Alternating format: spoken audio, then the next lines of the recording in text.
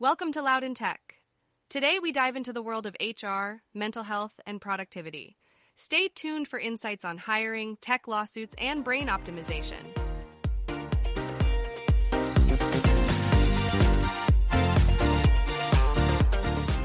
Job candidates are often screened out for not fitting a particular pattern. But what if employers focused on asking questions that get to a candidate's ability to collaboratively problem solve, co-create on a team, and uncover things they love to work on? That's what Nilofer Merchant suggests in her article on Harvard Business Review. And if a candidate is asking the right questions instead of eliminating them, the employer should welcome them and ask questions in return. So next time you're interviewing for a job, make sure you ask the right questions. And if you're an employer, make sure you're asking the right ones too. Maryland's Howard County Public School System is taking legal action against Meta, Google, Snap, and TikTok owner ByteDance for causing a mental health crisis among students. The lawsuit claims these social media platforms are dangerous products that have caused an addiction issue amongst children. The lawsuit comes as part of a growing trend of U.S. schools that are pushing forward with legal action against social media platforms for negatively impacting children's mental health.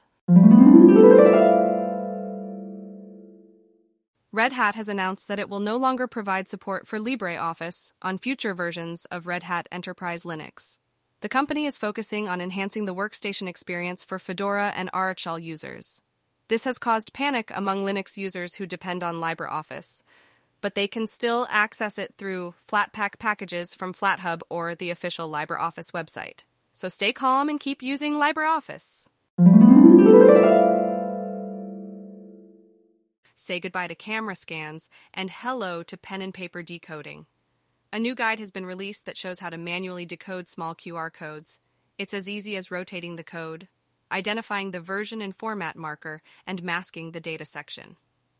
After that, determine the encoding type and message length before working through the data section with a zigzag motion.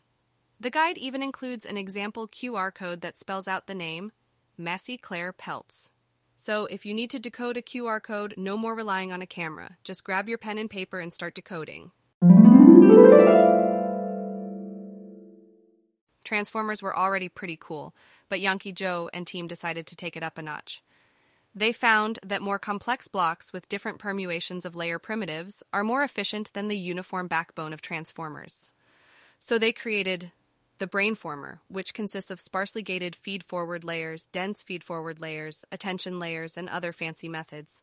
The result, Brainformer outperforms other state-of-the-art models in terms of both quality and efficiency.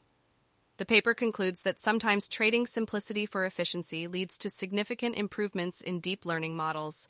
Woohoo for Brainformers! A new study has found that stimulating the deep areas of our brain while we sleep could help us remember things better. Researchers conducted the study with 18 epilepsy patients who received electrical stimulation overnight.